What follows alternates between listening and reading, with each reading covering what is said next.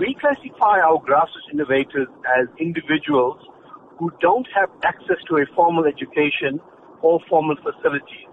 And in the South African context, we have many of these individuals, mainly because a lot of the South African population is rurally based. The reason we're looking for them is that we want to provide them with the support that's required to grow their ideas to a more commercial environment where it allows these innovators to now become entrepreneurs to create new opportunities for themselves. Can you tell us about the types of innovators that you are looking for? This is an innovator who operates out of a township in Gauteng, and he decided to bring up this innovation because he could see that the youth in his area were having a problem with transportation, getting to and from where they needed to go.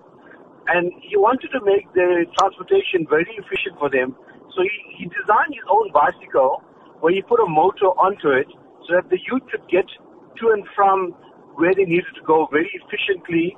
But it was a dual kind of bicycle. So once the motor was there and there was fuel in the tank, the bicycle would work off the motor.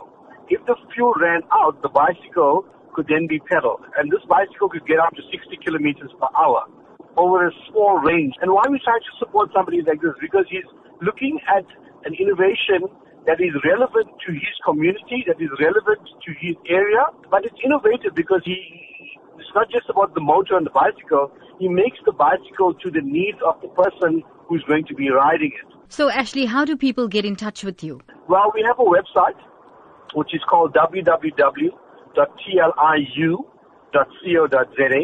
And if they get onto the website, they can register their innovations on those websites. We will then get in contact with them. And what if they don't have access to the internet then? We're doing roadshows where we're going to get out to the rural communities, where we're going to engage with the innovators one-on-one.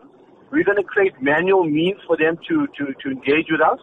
We're also going to take out our people to register them on our site in those rural areas.